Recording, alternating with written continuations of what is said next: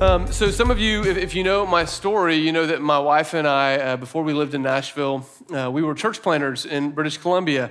Some of you don't know that British Columbia is in Canada, and hey, that's totally cool if you don't know that. We tend to be pretty ignorant of Canada here in the United States. But so we were church planters in Vancouver, British Columbia. We were there for about 5 years.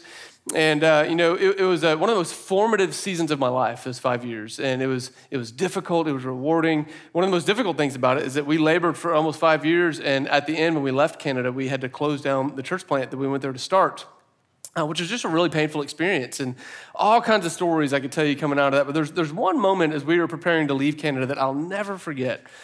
You know, the night before we left Canada, we went out to dinner with a couple, a husband and wife couple who were good friends of ours who we'd been praying. You know, we wanted them to come to Jesus, and they still haven't, you know. And we sat down to dinner with them that night, and it was really interesting. Coming into that dinner, God had been giving my wife Amy and I a specific kind of phrase or image to help comfort us as we prepared to leave Canada.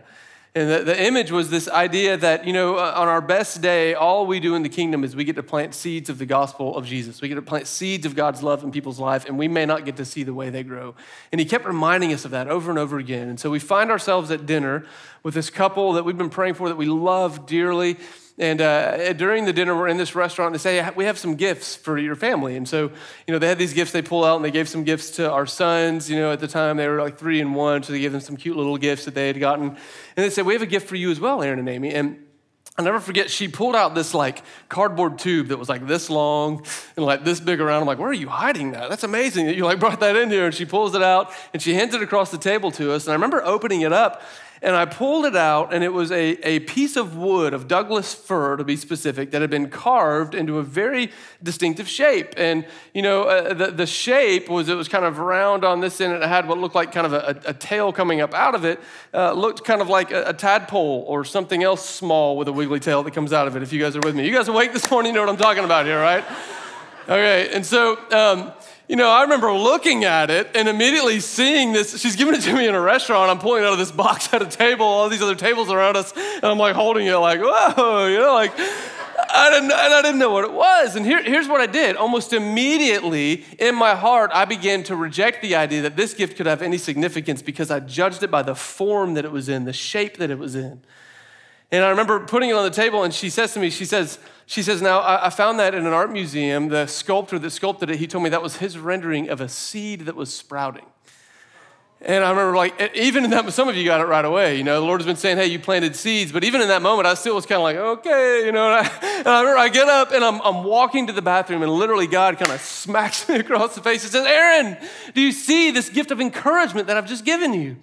I've been reminding you that you've planted seeds, and now this person that has not yet come to know me gives you a gift of a seed that is sprouting so that you can see that I'm at work. And I'm like, oh, God, thank you for the gift. Here's the reality, though. I almost missed this amazing gift and message of encouragement because I was so fixated on the form that it came in that I couldn't see it for what it was. You know, we're going to get to the part of Acts chapter 2 today where we get to see the Holy Spirit being poured out on God's people. Now, you know, I said this a couple weeks ago. I said that, you know, some people say, hey, the formal title of this book is the Acts of the Apostles. Some say that a more appropriate title would be the Acts of Jesus and his Holy Spirit, because over and over again, as we work through the book of Acts, we're going to keep seeing the people of God filled with the Holy Spirit. We're going to see it here in Acts chapter 2. We're going to see it again in Acts chapter 4, and Acts chapter 5, and Acts chapter 10. And sometimes it's the same person being filled with the Spirit. And it's like this, there's this movement of God's Spirit. And we shouldn't be surprised by us as we read Acts, because Jesus said in Acts chapter 1, hey, wait here until my Father has given you the gift that he promised. And here's what I want us to hear today. This was not just a one-time promise to a few followers of Jesus in the first century. This is his continued promise. We'll see this next week later in Acts chapter 2, where Peter says, hey, repent and be baptized, every one of you, in the name of Jesus Christ for the forgiveness of your sins, and you will receive the gift of the Holy Spirit. This promise is for you and for your children and those who are far off. And so we see this promise from God that he's promised he's going to give his Holy Spirit. The problem is that many of us today, although we've heard that this is part of Christianity, we've heard that this is a promise, that many times we miss the gift that God's trying to give us, or we reject the gift that God's trying to give us. And usually we miss it or reject it because we're too focused on the form that the gift comes in. And because we're so fixated on the form, we can't see the gift for what it really is. And today, my prayer is that God will move us as a church family beyond either expecting a certain form of the Spirit or rejecting the Spirit because of a form, and instead he will move us as a people to be a people who are just hungry and longing for more of God's heart, more of God's presence in our lives. So let's read the text together, Acts chapter 2, starting in verse 1. Luke writes this, he says, when the day of Pentecost came, they were all together in one place. Suddenly a sound like the blowing of a violent wind came from heaven and filled the whole house where they were sitting. They saw what seemed to be tongues of fire that separated and came to rest on each one of them. All of them were filled with the Holy Spirit and began to speak in other tongues, some of your Bibles might say languages, as the Spirit enabled them. Now they were staying in Jerusalem, God-fearing Jews from every nation under heaven. When they heard this sound, a crowd came together in bewilderment because each one heard their own language being spoken. Utterly amazed, they asked, aren't all these who are speaking Galileans? Then how is it that each of us hears them in our own native language? Parthians, Medes, Elamites, residents of Mesopotamia, Judea, Cappadocia, Pontus, and Asia, Phrygia, and Pamphylia, Egypt and the parts of Libya near Cyrene, visitors from Rome, both Jews and converts to Judaism, Cretans and Arabs, we hear them declaring the wonders of God in our own language. Amazed and perplexed, they asked one another, what does this mean? Some, however, made fun of them and said they have had too much wine to drink. So this is the word of the Lord from Acts chapter 2. Now, this is the story of the first outpouring of God's Holy Spirit on God's people. And there are several different ways to kind of respond to this story, to this text. And I kind of want to just name a few of those because we're all probably in one of these camps, you know. We live in a time where we are modern and we've been enlightened and we are more reasonable than the generations past and we understand how the world works. And because of that, sometimes it moves us to kind of this posture of skepticism when we read a story like that. We go, a wind from heaven, tongues of fire, speaking other languages that you've never learned. I don't know that I can really believe that actually happened. Somebody probably made that up, put it in here to try to advance the cause of Jesus after his death. That's one posture. But there's also kind of this more Christianized form of skepticism. And that's where we go, okay, I believe in God, so he probably did that then, but he certainly would not do that now. Like, that's just kind of crazy. A blowing wind from heaven? Like, no, I don't think, he had a purpose for that. He doesn't do that anymore. So both of those, though, are forms of skepticism. One says it believes, one says it doesn't, but they both are skeptical to what God can or will do. But there's this other response that is not skepticism. Sometimes there's another response that is obsession. Obsession where we see a form of God's Spirit being poured out and we go, oh man, that's so cool. I want more of that. And a lot of you maybe didn't grow up in a tradition that was obsessed with certain forms of the Spirit, but some of you probably did, where certain miracles, certain signs, certain wonders were given more value than others, and we become obsessed with the outpouring of God's Spirit, taking one form over the other and meaning more than another. And so we sit around and we pray, oh, God, will you give me a flaming tongue of fire on my head? God, help me to speak in another language. And we ask for like a specific form of the outpouring of God's Spirit. But one of the things that hit me this week as I was reading is that these earliest followers of Jesus, they would have had no preconceived notion about what the outpouring of the Spirit might look like. It never happened before. God had never poured out his Spirit in such a way as what he does in Acts chapter 2. So they weren't sitting around together in that room going, come on, God, fireball on my head, fireball on my head. Come on, God, fireball on my head. No, they weren't doing that. They were going, God, we want you. God, we want you. God, we trust you. We trust your promises. See, they came together and they had kind of this open-handed expectancy. Remember last week we talked about expectancy? They were expectant for Jesus to keep his promise, but man, they were completely open-handed on what it would look like, what it would feel like, what they would experience when Jesus came through on his promise. Today, I don't think God is asking us to focus on the form of what happened in Acts 2. Instead, I think he wants us to see, hey, I love pouring out my Spirit on my people. Luke 11, Jesus makes it very clear. In Luke 11, he says, hey, the Lord loves to give his Spirit to those who ask. He's generous. But I don't think he wants us to obsess over the form that it comes in or to reject it because we don't like the form that it comes in. Instead, I think what he wants us to see this morning is what the outpouring of the Spirit follows. In other words, what comes before it. And I think he wants us to see how the outpouring of the Spirit functions.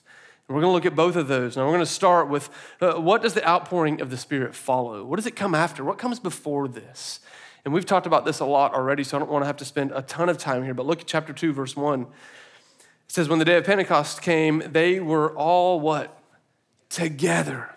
They were all together in one place. You remember this from last week? Acts 1, verse 14, it says they were constantly together in prayer. In Luke 24, Luke says it the same way. It says, and the believers were together constantly in praise in the temple courts. Is that there was this togetherness. What comes before, I believe what always precipitates an outpouring of God's Spirit is a united and persistent pursuit of God by the people of God in prayer and praise. It's this persistent, united prayer and praise. That is what precedes the outpouring of God's Spirit. Now, over the last several weeks, I've had people just keep coming up to me and go, man, these last several weeks have been amazing. It's just like, man, we've been on fire. Like, God has been moving. There's been testimonies. People have been sharing stuff. And it's like, we should not be surprised by that. We're just seeing what God promised, right? The spiritual thermostat in our church and in our city is raising because the people of God have decided that we're going to be persistent in our togetherness in seeking the will of God for our city. And so we've been seeing God at work. Now, the question that we have to wrestle with is how will we persist together? How will we do it? So I ask you as an individual or as a family unit, how will you persist in prayer and praising God? Some of you picked up new rhythms during the fast that we did in February, and you've already dropped those. Hey, it's okay if you dropped them. You can pick them up again. I know I've dropped some of mine. The word here is persistence, not perfection. Too often we think that the Lord wants our perfection, and when we drop something, we go, oh, I failed, I can't do it anymore. We don't pick it back up. I'll just confess right now, a funny story. In the middle of the fast in February, my wife and I were doing a 3-day major fast. We decided not to eat for 3 days. And I remember I got to the end of the second night. I was home alone. We have 4 kids. My wife was out that night. I'm like putting my kids to bed, and it was like the battle of the century, trying to get my boys in bed, trying to get my 3-year-old daughter in bed. I'm wearing my 4-month-old daughter, and she's just screaming her head off like right in front of me. And I remember I finally get my older boys in bed. I finally get my daughter in bed, and I walk into the kitchen, and I'm like, God, I can't handle it anymore. And I ripped into a bag of Fritos, and I just pounded some Fritos. And I felt so guilty. I put the Fritos back in the cabinet, and I walked in and just collapsed on the couch like, oh, Lord, I'm sorry. I'm terrible. I'm a terrible pastor. I'm a terrible Christian. My wife came home. I'm like, Amy, I failed. She's like, what happened? I'm like, I ate Fritos, And she did what you guys did. She laughed. She laughed because she understood that what God is after is our persistence, not our perfection. You see, if I let perfection be the goal, then there's no way I'm getting back on the horse to ride the next day. But Amy just said, no, God doesn't need your perfection, Aaron. Let's be persistent. Let's keep going. And so we jump back in. God didn't reject me because I felt so. If you've fallen off, if you've dropped some habits, hey, let's persist together. Pick them up. Pick them up. Let's keep going. But it's not just about what you as an individual or your family unit are going to do. There's this question about what are we as a church going to do to keep persisting together? So there's a couple things, one of which we've already been doing. Actually, both of these we've already been doing, but I just want to point them out so you know what's going on. So one of the things we're going to keep doing together is we're going to keep praying together on Sunday mornings in our time with one another. I did not grow up in a church where that was normal. And for some of you, it's been uncomfortable, and that's okay. But we're going to persist together so that when we come together, we worship, we open the word, we take communion, and man, we look at the people next to us and we pray with each other because we want to be together in this. So each week, Dave and I both are going to be committed to trying to help us find time and ways to pull together and pray with each other. But there's one other thing we're going to do to persist together. A lot of you don't know this, but every single Sunday, we have a prayer team that gets here before our gatherings begin. And their only goal, they get here at 8 a.m., is to pray for us. To pray for this gathering, to pray for our church across the whole day. They walk through the room and they pray for each chair. Somebody probably prayed for the chair that you're sitting in this morning and they were praying for you. But I'll just tell you that right now, like our prayer team that prays on Sunday mornings, it is embarrassingly small. It's just a handful of people that are committed to doing it. And what I would love to see is that God begins to move a lot of us to say, hey, I want to be a part of establishing a culture of prayer so that we will see the outpouring of God's Spirit for the sake of his glory in our city. And if you want to do that, like come talk to me afterwards and I'll help you figure out how to get signed up. One Sunday a month, that's all we ask. You can do as many as you want, but the minimum, one Sunday a month. So that's what we're going to do to kind of persist together as we continue to move forward. And we want to be expectant and expect the Lord to move, understanding that sometimes it's going to be hard, sometimes life is hard, but we will continue to link arms and walk together in expectancy for God's promises. Okay, so what is it that the outpouring of the Spirit follows? It follows united, persistent prayer and praise in God's people. But now the second question we have to ask is, how does it function? What does the Holy Spirit do? What does he do when he's poured out? Like, what does the outpouring of the Spirit function to do in the midst of God's body? And so I want us to see kind of four things that we see in Acts chapter 2 that I think give us an insight into why we need the Holy Spirit, why we want the Holy Spirit, and how he functions in our midst. And in the middle of this, we're not going to get caught up on the form that it took in Acts 2. Okay, we're going to see the function that was there.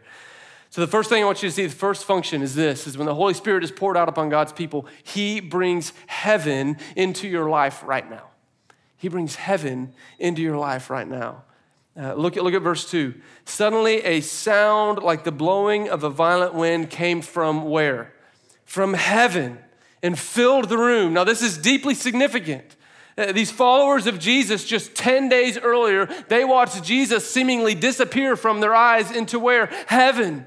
And now suddenly heaven is breaking into their room. And this is what Jesus began to tell them. He said, hey, listen, here's how I want you to pray. Our Father in where? Heaven. Hallowed be your name. Your kingdom come. Your will be done on earth as it is in heaven. That when the Holy Spirit is poured out, all of heaven begins to break into our reality right now, into your life right here and right now. Now, why was it a wind? Well, God knows what he's doing. Our question, I run into this all the time.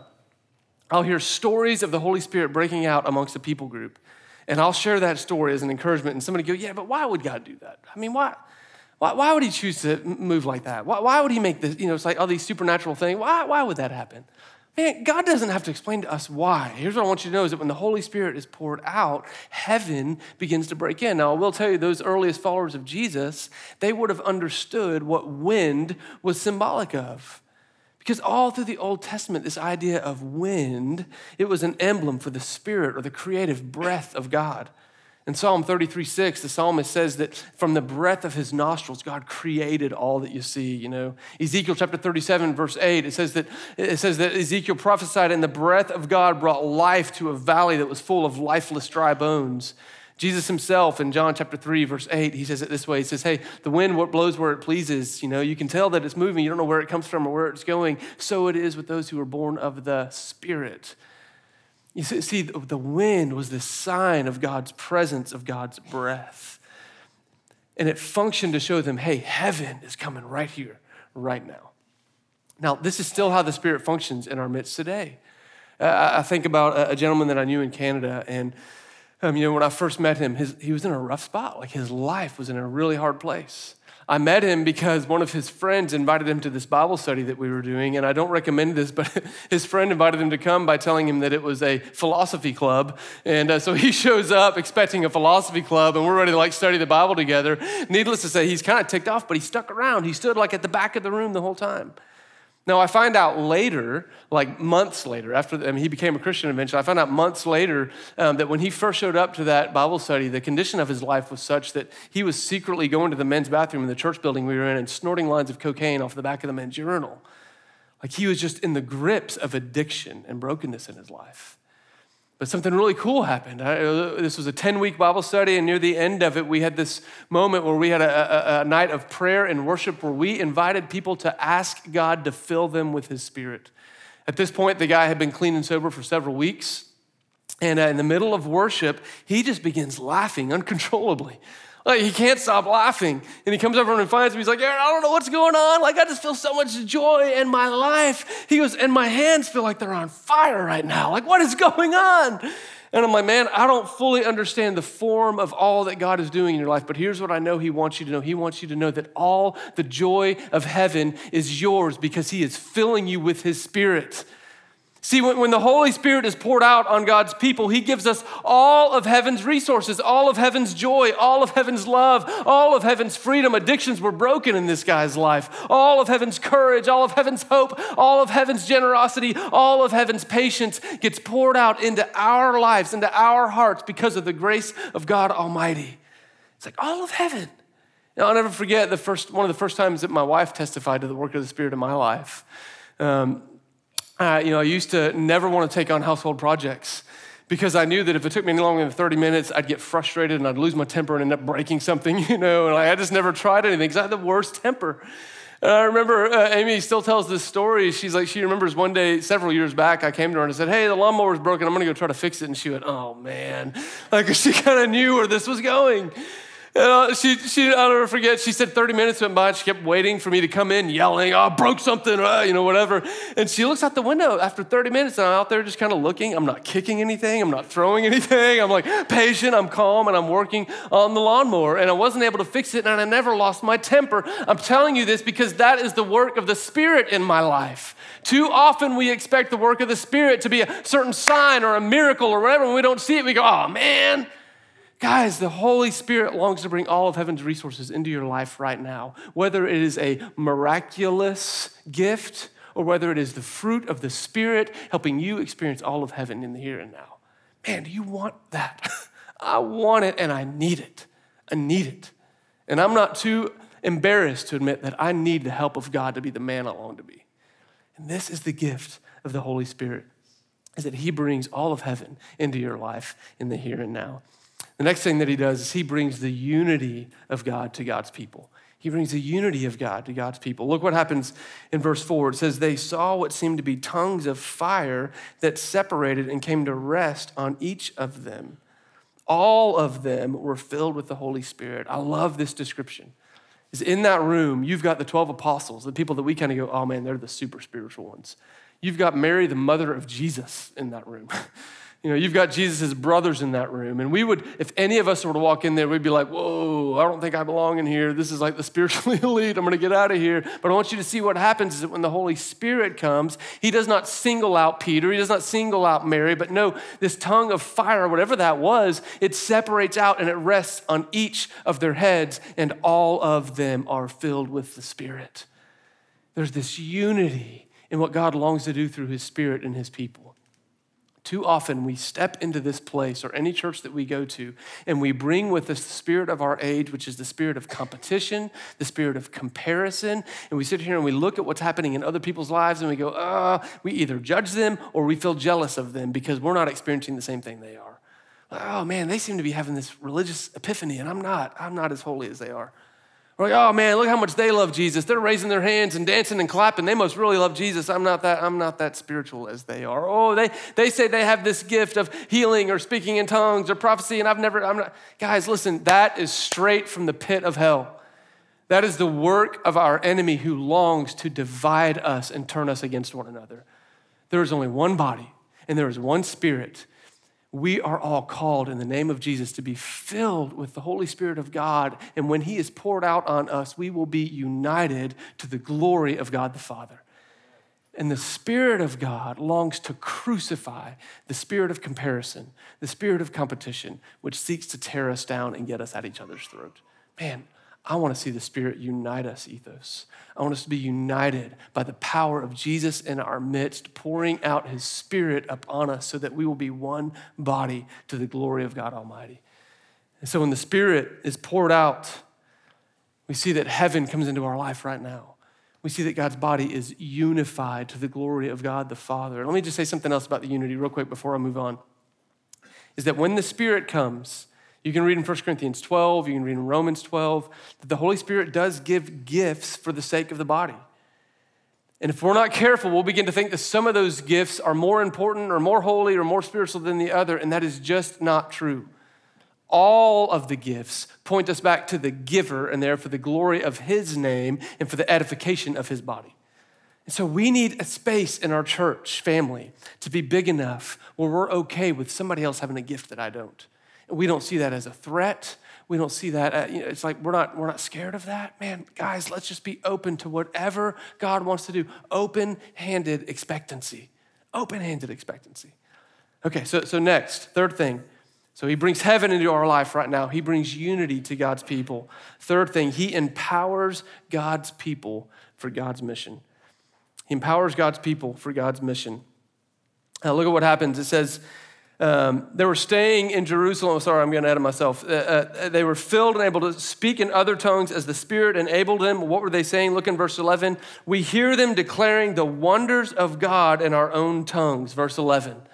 So these crowds begin to gather around, and these followers of Jesus begin to declare with their mouths the wonders of God. Now, let me just explain what was happening here. There's about 120 followers of Jesus. They're crammed into this little room. They've been in this room, since Jesus left for about 10 days, waiting for God to do something. Can you imagine if we gathered here and we were all committed to just like hanging out in the cannery for 10 days with each other, worshiping and praising God and waiting for him? That's kind of what's happening in this space.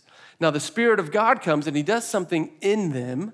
Okay, so they start to experience the Holy Spirit. They begin sharing and praising God more and sharing with one another. But what I want you to see is this crowd begins to assemble. The crowd did not cram their way into this room, but what God was doing in the room began to overflow into Jerusalem to where the crowd began to witness it and to observe it and to see it. You see, what God longs to do, the unifying he does in his body, the gift of heaven within his body, it is not just meant to stay within the body. We don't ask for more of the Holy Spirit so that we can have a better worship gathering. We don't ask for more of the Holy Spirit because we need God to be our cosmic therapist or genie to make us feel better about whatever issue we have. No, God loves to heal. And God will long to heal you and bring life to you. But I'm just going to tell you, he does not do that for your sake, but for the glory of his name on earth. See, the Holy Spirit equips us to live on mission, to declare the wonders of God. What God wants to do in us, ethos, cannot be contained into this space on a Sunday. It cannot even be contained in the space of your house church during the week. He longs to move through us. You see, God gives his Spirit not so that we'll feel better about ourselves, but so that the world will feel better about the love that he has to show them and to give them. And as we learn to function as one body that is united, the world will see, and then we will have opportunity to declare. Now, I'm just going to tell you that this idea of the Spirit empowering us to declare the wonders of God in our lives, it will push against everything the culture around you tells you is right and good. It just will. Our culture says, hey, no, we all have to be completely tolerant of each other. This idea that there is one way, that there is one name by which every person on earth can be saved. We'll get that in a little bit in Acts. That's what they said. There's only one name under heaven by which men can be saved, and that name is Jesus. And that is one of the most offensive things you can say in our culture. A stat just came out this week by the Barna Group. The Barna Group is like a research and statistics institute that does studies in our culture about where culture and faith begin to meet and what that looks like. And they did this huge study. And one of the things they found was that almost half, it was like 47% of millennials who are Christian believe that it is wrong to share your faith for the purpose of trying to get someone else to come to know Jesus. That it is wrong to share your faith to try to help somebody else come to know Jesus. And the reason that we feel like that's wrong is because we live in a culture that says if you disagree with someone, then you're judging them. And the very worst thing you can do in a tolerant culture is judge somebody else. But guys, I'm just going to tell you, this is not what Jesus says about himself. He doesn't say, hey, good for you. You found me. That's good for you. You keep that to yourself. You do your own thing and that'll be okay. No, he says, listen, I long to fill you with my Spirit so that all of heaven can come into your life, so that you can be a part of a bigger body, and so that I can empower you to be a missionary everywhere you go, ready to declare the wonders of God in your life. This is why Jesus told his disciples, hey, whenever you go out into a village and you see something amazing happen, say, hey, the kingdom of God has come near. Do you remember that from our first week in Acts, that definition of the church? The church is a movement of God's kingdom, fueled by the Spirit and carried by who? God's people. So Jesus says, you will be my witnesses. I want to tell you, the Holy Spirit longs to be active in our life ethos. He longs to fill us. He longs to fill us. I'm just going to tell you, like as we ask him with open-handed expectancy, I'm longing that he will give us opportunity to live out a heavenly life as a testimony, but that we will also speak to declare the goodness of God to the lives of those around us. I'm just going to tell you up front, like when you do this, when the Holy Spirit begins to fill you and equip you to do this, some people won't like it. Verse 13, people thought they were drunk. Oh, these people are crazy. What's wrong with them? See that in verse 13. We're going to get to chapter 3, and the religious authorities of the day told them to stop. We told you to knock it off. Don't do this anymore, and they will resist against it. There will be resistance when you declare the name of Jesus. But the Holy Spirit longs to give you all of heaven's courage, all of heaven's peace, all of heaven's patience, all of heaven's love. And so we will do this with humility, with kindness, with an honoring posture to those around us. But I'm asking the Holy Spirit to fill us so that we can be empowered to be Jesus' witness in our city. And so when he comes, he brings all of heaven into our lives right now. When he comes, he brings unity to God's people. When he comes, he empowers us to be witnesses for God's glory. And finally, when the Holy Spirit is poured out on us, he opens the door for the nations to come into the family of God. I love this story in Acts chapter 2 because as these guys are saying, hey, aren't all those speaking Galileans? How is it each of us hears them in our own native language? And then they go through and they name all these different countries or cities. There's 15 different cultures represented in the city of Jerusalem in this moment. They're all there for Pentecost. 15 different nations. And what I love is in the midst of this, God decides to give his followers this unique gift to be able to speak about his wonders in languages they've never learned before. They all start speaking in different languages so that those who are hearing it can hear the wonders of God and the work that he's been doing through Jesus. You see, God longs, he longs for all nationalities, for all ethnicities, for all languages, for all different faiths to come to know Jesus as the Son of God, because salvation comes through his name. And he longs to use his church to do it, but we cannot do it on our own. We can't. Yeah, I don't know if you knew this or not, but right now there's over 80 nations represented in Middle Tennessee right now, right here in our own city. There's more than 135 languages spoken right now, right here in our own city. There's over 91 people groups represented right here in our own city. Like God has brought the nations to Nashville. And he longs for the nations to know about the glory of Jesus and to step into knowing him. And he will give the gift of his Spirit. Some of us are sitting here going, man, I don't know how to interact with someone from a different culture. I can't understand, their English is broken. I don't know how to interact. It's uncomfortable. It's awkward. I have a different religion, different background. I don't know how to do it. And he says, hey, I will empower and equip you. I will give you my Holy Spirit.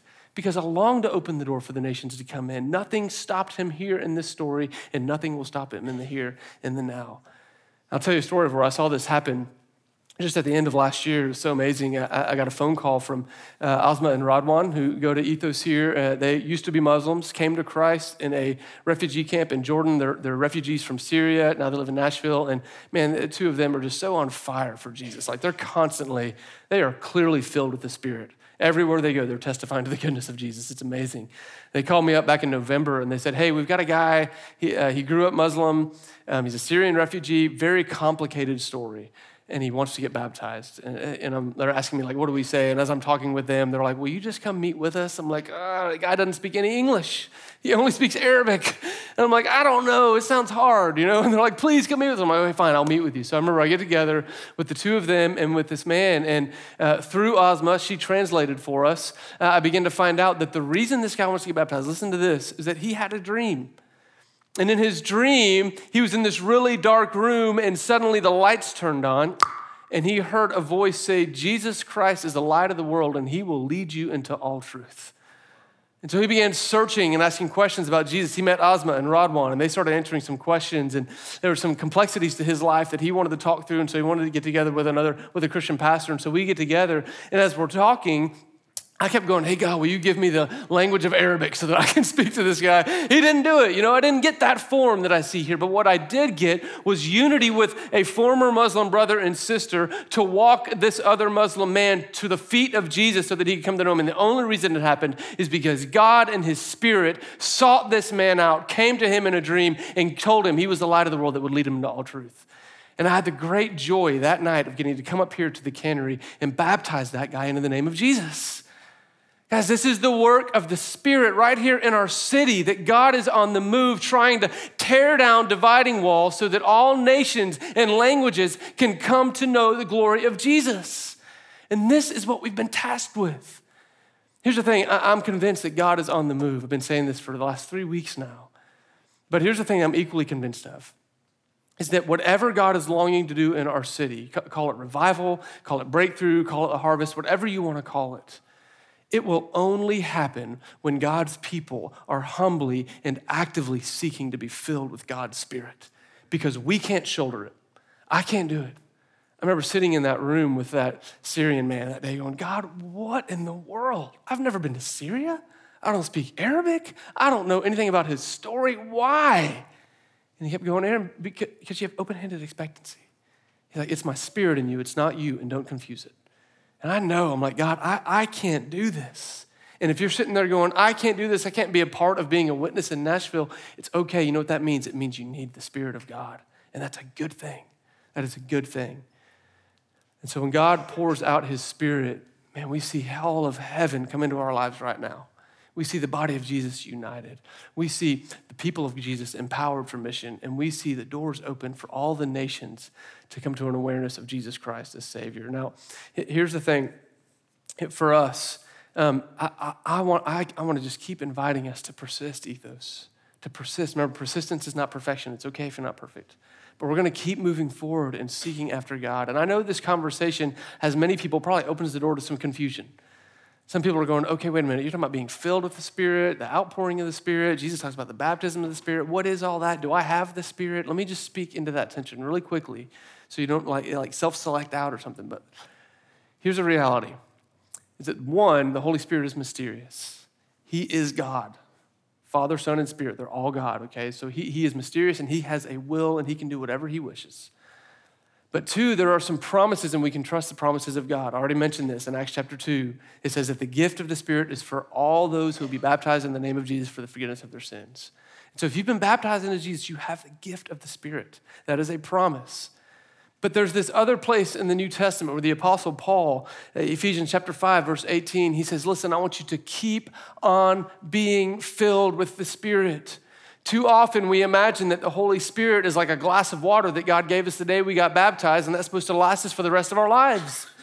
Jesus says, no, it's not a glass of water. He says the Holy Spirit is streams of living water that flow up from within you. It never ceases. God doesn't run out of cool things for you to do. God doesn't run out of mission and purpose. God doesn't run out of hope and peace and joy and love and patience. God doesn't run out. There's always more for you, always more. So how many times should we be filled with the Spirit? All the time, all the time. We should be asking the Lord, fill us with your Spirit. This is the invitation, guys. It's the invitation. Let's not reject it because we've seen a weird form. Let's not miss it because we're only looking for a certain form. Man, let's persist together in prayer. Let's have open-handed expectancy, and let's watch the Lord go to work in our church. Who wants to do that? I want to do that. I want to do that. And I want to do it with you guys. I want to do it with you guys. So here's what we're going to do. We take communion every week together as a church. And if you're visiting here, communion, it's on the bar. It's on these tables kind of around the room. Communion is just the bread and the cup. And these things, they are the way that we proclaim the death, burial, and resurrection of Jesus. And the bread reminds us of his body, represents his body. The cup reminds us of his blood that he spilled on the cross. And so for the rest of our time, we are going to do a combination of praying, of communing, and of praising. And I'm not going to give you any kind of structure for how that's going to happen. I know some of you are really squirming right now because that feels really uncomfortable. But here's what we're going to do. I'm going to pray for us. And at any given point, you can go get communion. I'm going to put a prayer prompt on the screen. Cole, can we get that put up here? And here's just some suggestions for where you can begin. And so as we've done for the last several weeks, turn to the people around you, get together with 2 to 4 or 5 people, and let's just spend some time praying. We can ask God to help us persist, ask God to fill us with his Spirit. If you're sitting here this morning and you're going, man, I need more of the Spirit in my life, ask. Get someone to ask with you. We'll be at the Respond banner. I'd love to pray for you, pray with you.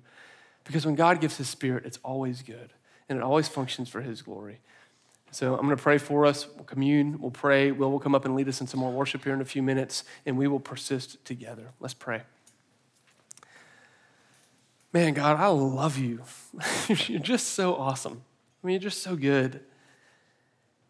Sometimes I confess, Lord, I get frustrated at the inability of my words, the inability of a 30-minute sermon to capture the bigness of who you are. But Lord, you're so good. You don't need me. Lord, I pray right now as we go to the table, I pray as we turn, as we pray with one another, man, Father, would you give us your Spirit? Would you give us your Spirit? Lord, would you pour out your Spirit, Lord? We need you. We need you to be the men and women that you've called us to be. We need you to be the husbands and wives you've called us to be. We need you to be the friends you've called us to be. We need you to be the neighbors you've called us to be. We need you, Jesus. We need you to be witnesses. We need you to have courage. We need you to have peace in our lives and have love in our lives and joy in our lives. Lord, you are the source of everything good, and so we come to you. Help us, Lord, to come open-handed. Help us to believe that you are able and willing to do whatever you want in our midst, in our city, for the sake of those we love and for the glory of your name. We come to you, God, in the name of Jesus. Amen.